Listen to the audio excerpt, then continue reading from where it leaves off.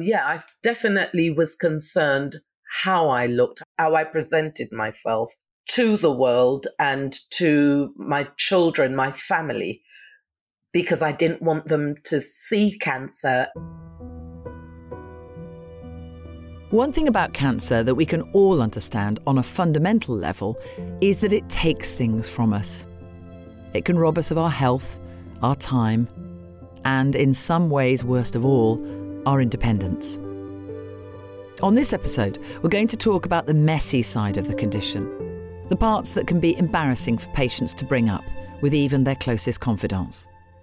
Colostomy bags, catheters, and penis pumps will all be up for discussion as we speak to patients who've had their physiological function significantly impacted by cancer. And that's just the stuff that's under the hood. For many of the patients we've spoken to, cancer's effect on their outward physical appearance was one of the most difficult parts of the process.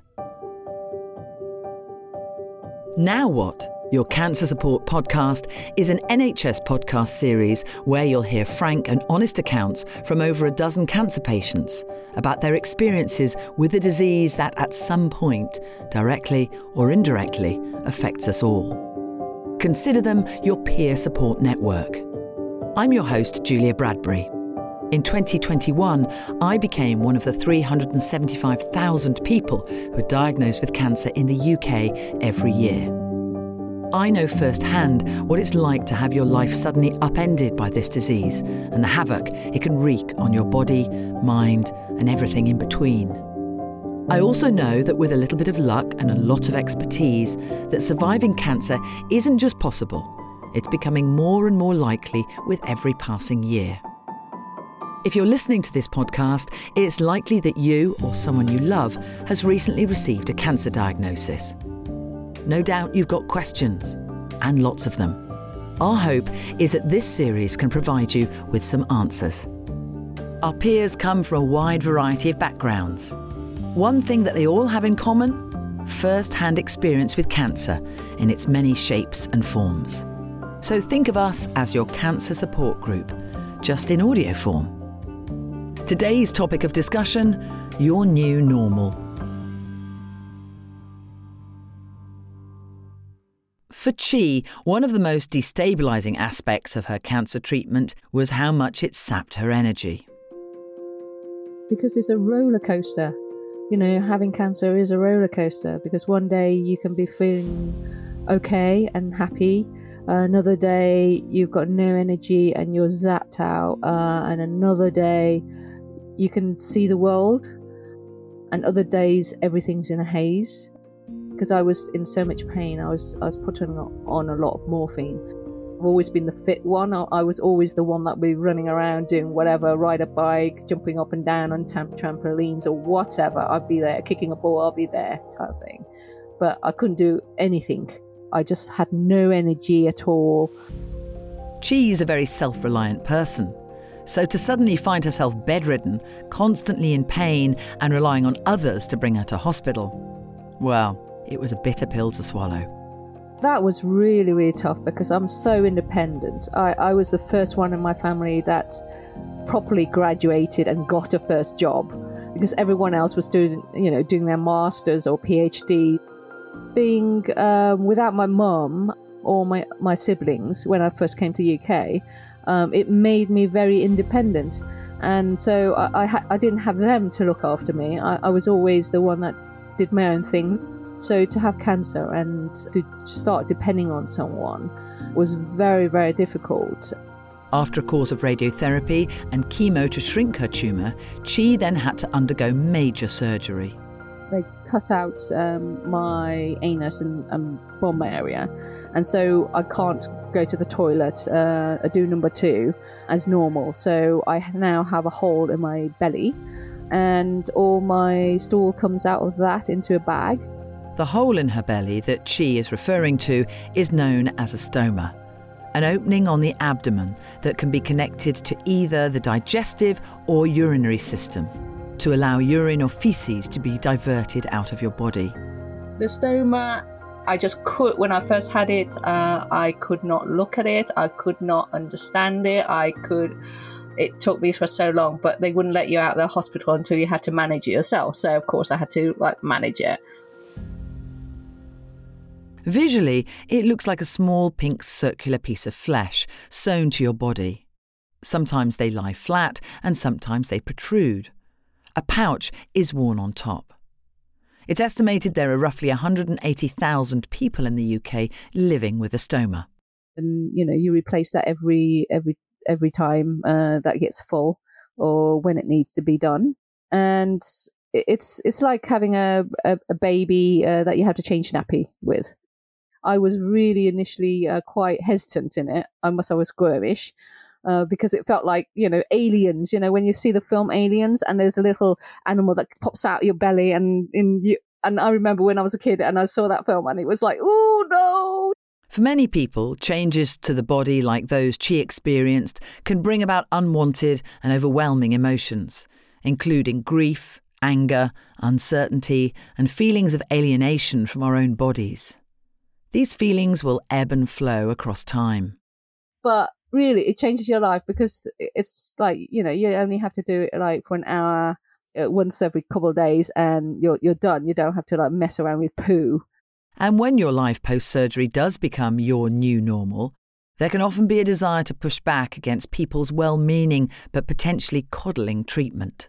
Because there's so many people that will want to see you and go, oh, poor you, you're so brave. I hate that. I'm not brave. I'm just the poor person that's got this and I have to get through it. It's not brave. It's like I have to get through it or die. But you can't say that because that would upset them. These days, Chi has come to embrace life with a stoma and all that comes with it. It's like a whoopee cushion. It will go off at the most least likely time you want it to go. And it just goes. Even though it does occasionally cause her problems at airports. They're patting you down. And of course, I've got a colostomy and it sounds like a crisp packet. See? It sounds like a crisp packet on my belly. Yeah? So they pat and they go, what's that? As though I'm the shoe bomber or something, right? And I go, poo. And then they look at me like, what? And so I flash them. And they go, oh, okay. And then because I've got a little window there, then I have to split it up so they can see it's my stoma and poo. It's like, really? Okay, fine. If you want to see that, fine. But you show them, you flash it, and you're done. Things like that. It's just it's hilarious. It's just so comical. If someone has a stoma and is a comedian, you can have a whole show just on that. One thing Chi stresses is how vital it is that we remove the stigma of diseases like bowel cancer, because when our illnesses affect things like our continence, it's understandable why patients might feel a sense of embarrassment or shame and find it difficult to say everything they want to say. But I think every single cancer is very difficult to talk about because it's very personal for every single person. But poo is one of the bigger ones that, people don't like to talk about because it's messy, because it affects a lot of your life. And it's a lot of poo talk, really. I've always been quite a practical person. And I've always looked at things and seen what I can reasonably achieve rather than complain about what I can't. And I've always been the sort of person who said, how do I play the cards that fate has dealt me rather than complaining that I haven't got better cards? For Jad, an experienced journalist, broadcaster and these days author, destigmatising illnesses has always been a major part of his career. I produced a documentary for Channel 4 for Dispatches called AIDS, the Unheard Voices, and it was about AIDS, and it was in the middle of the AIDS crisis. And what we were doing was talking about how extreme the attitudes were over AIDS, with television advertisements telling us that you'd get AIDS from the sixth person who you'd had sex with, and that kind of business, and that you shouldn't be sharing your toothbrush with a drug addict, and other kinds of really weird stuff. And the idea that the only difference between HIV and AIDS was time. And so what we tried to do was attack a lot of those ideas that HIV equals death and move towards the proposition, which at this time was very controversial, that HIV was only one aspect of AIDS. And we were giving hope to a lot of people as well, a lot of people in the gay community for whom a diagnosis of having antibodies against HIV was considered a death sentence. Jad learned that he had prostate cancer following a routine blood test with his GP, which revealed an elevated level of PSA, or prostate-specific antigen. And so, of the 4 tests that I had to have, I had clearly failed the first one. I'd failed the test of blood. And so I was sent for the next test, which is the test of finger. So there, a consultant probed my bum, and there was no problem. And so as far as I was concerned, I'd passed the second test.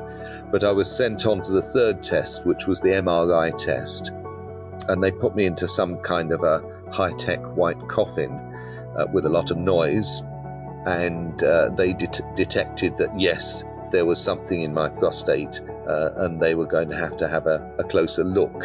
And the final one was the biopsy. I think they took 12 different samples while they had me in stirrups, and they had a sonar device up my bum, which was an interesting experience. And they played music. I guess that these biopsies are normally done on older guys, and so they picked the sort of music we'd like, and they thought that we'd like Queen and Police and Genesis and that sort of thing. So that's the kind of music they played. I would have made a different musical choice myself. Jad was presented with a number of different treatments and ultimately opted to undergo surgery. One of the numerous risks associated with the procedure was the potential loss of sexual function. I did go in to see the surgeon, and among other things, I said, because I wanted the surgeon to know me and to know what I was hoping for from the treatment, I said, I value sex very much. I have about a climax once a day, and so sex is extremely important to me. My wife was with me, and she was obviously in agreement about this. I realised that I'm talking to someone who's got the option of spending 3 hours on my surgery or 4 hours on my surgery. I'm having a nerve-sparing surgery, and I want him to know that really does matter to me, and that I'm going to use those functions, which is going to preserve for me. I was definitely going to lose some of the nerves around the prostate, but the nerves are closely connected to sexual activity, to erection and so on, and it was very important to me to have as many of those nerves preserved as was possible. Jad's surgery was a success, but the return journey to full function would be a long one. Recovery was pretty grim. It was a miserable 2 weeks to start off with, which were because I had a catheter in, so that's pretty unpleasant. A catheter is a flexible tube inserted into the penis and used to empty the bladder and collect urine in a drainage bag. There's extreme constipation, very painful, and of course there were some surgical wounds as well, and a very poor appetite. And so we were told just keep eating small, frequent meals. That was all pretty miserable. The nights were hard as well, trying to sleep with the catheter in.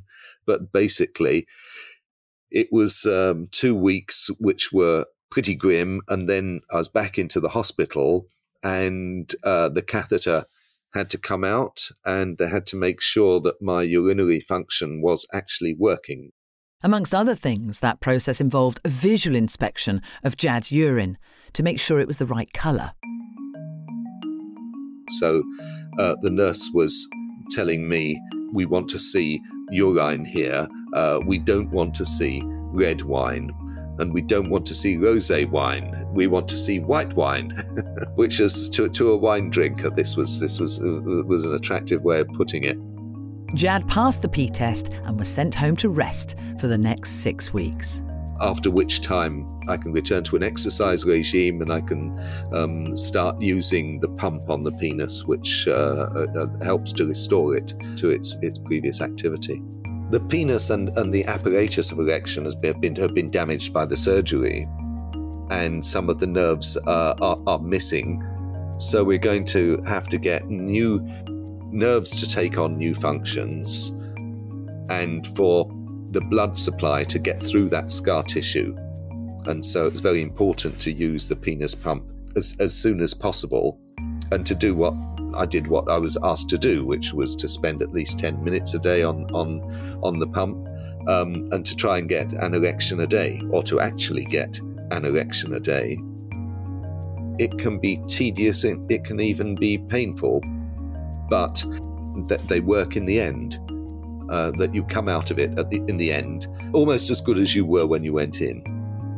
Another potential side effect of the surgery was incontinence. That's one thing people need to know, is that you have to learn how to piss. And you have to relearn how to piss, I should say. It's all based on the pelvic floor muscles and doing these Kegel exercises, as they're called. So after the operation, I was issued with these nappies, adult nappies, which I wore diligently for about a month. But I'm glad to say I didn't need them. There's a certain amount of dribbling, but there wasn't gross incontinence in my case, which was great. And the dribbling and that problem declined as the months went on. That being said, whenever he goes somewhere new, the first thing that Jad checks on is where the nearest facilities are, just to be on the safe side. Speaking of getaway plans, I had better leave you now, unless there's anything else you've got.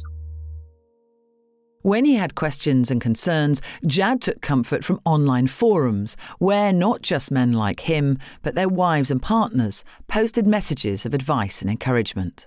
I've been looking at the Prostate UK discussion board, and so there are patients and patients' wives who talk about their experiences, and I found those things very helpful, and particularly in terms of sexual recovery, because you have to learn how to urinate and learn how to copulate. You have to relearn how to do those things, and so there's something of a recovery period, and it was helpful to be talking to other people, or to be reading the comments of other people and adding to them where they've gone through those kind of experiences.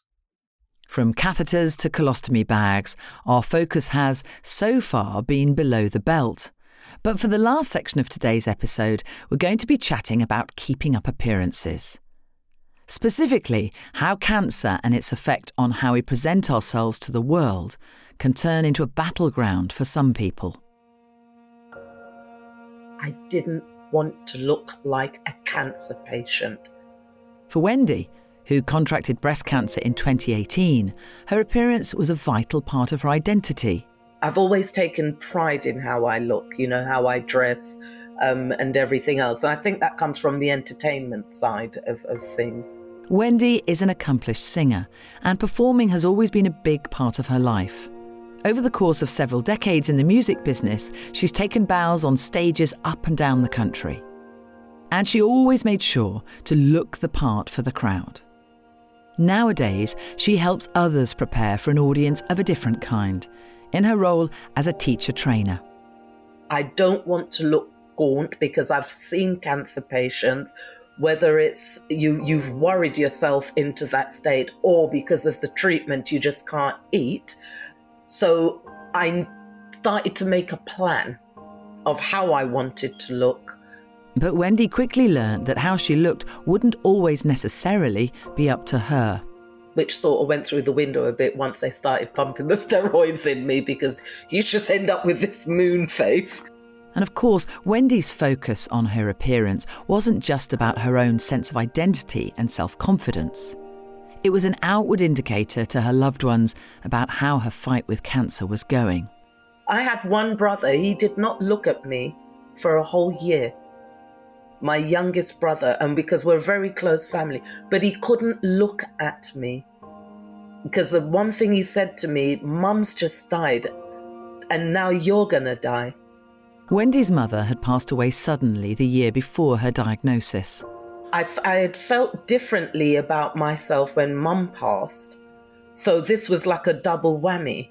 So I would look at myself and could I see me? Because I was looking at the future, the very near future. My hair's going to go, my eyebrows are going to go, my whole shape is going to change. One of Wendy's main points of concern was her hair and how it would be affected by chemotherapy. Because in my culture, and if we look back into slavery time, why hair was so important for Black women especially, it's a bonding thing, the whole grooming the hair and everything. So it's an integral part of my culture. So you don't cut your hair. During her chemotherapy sessions, she'd wear what's known as a cold cap, a hat whose cooling effect reduces blood flow to the scalp, restricting the amount of chemotherapy medication that reaches this area. This helps to prevent hair loss. Through every chemotherapy that I had, I used it. But I think it was halfway through, and I just thought, something, embrace this.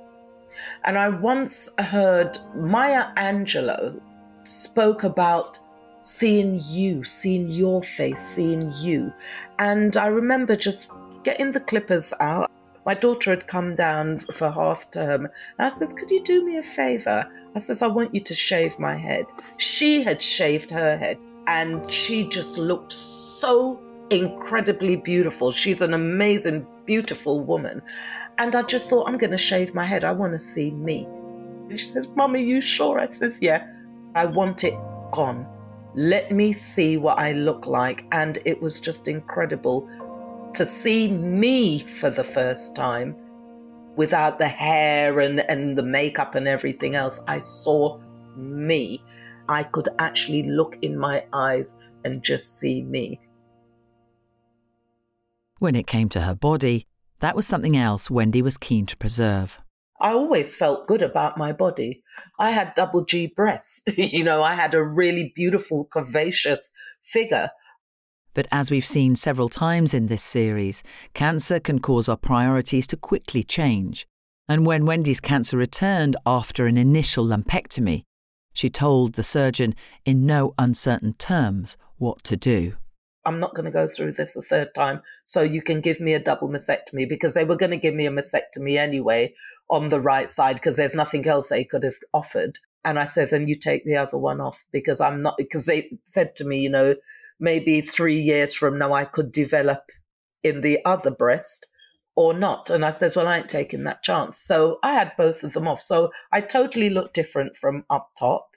My whole body, my torso just feels as if it's square. Life post-surgery has been a major adjustment for Wendy. But each day I'm learning about me. I'm learning about my body. I can't even look at my body because I just feel totally disfigured. But I'm trying to learn to embrace and love this. My son, he said to me, Mum, you've been in a war. And as all wars, there are wounds that you have to look at. I wrote it down. It was just so beautiful what, he had said to me a few weeks ago.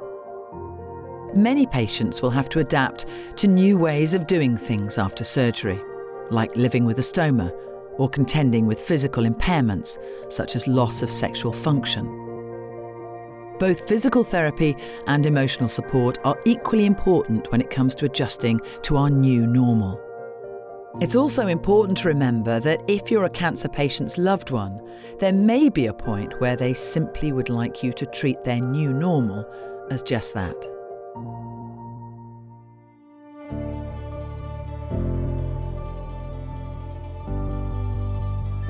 On the next episode of Now What, your cancer support podcast, our topic of discussion will be palliative care and end-of-life planning. She gave me 5 to 15 years. So I said I'd take it to 15. Now What? Your Cancer Support Podcast is an NHS podcast produced by What's the Story Sounds. It's hosted by me, Julia Bradbury. For more information on the topics discussed in today's episode, as well as links to additional resources, please check out our show notes. This series was created by the leading cancer specialists at Guy's and St Thomas's Hospital and their patients, whose personal testimony you'll hear on this and every other episode of the podcast. We're beyond grateful for their contributions. The peers who featured on this episode are Chi, Jad and Wendy. This episode was produced and edited by Jack O'Kennedy. Executive producers are Daryl Brown, Sophie Ellis, Stephanie Fraser, Naomi Good, Zainab Noor, Jessica Nyman and Julia Tadeo. Special thanks to Placida Ojinaka, Abiola Coker, Evan Russell and Guy's Cancer Charity.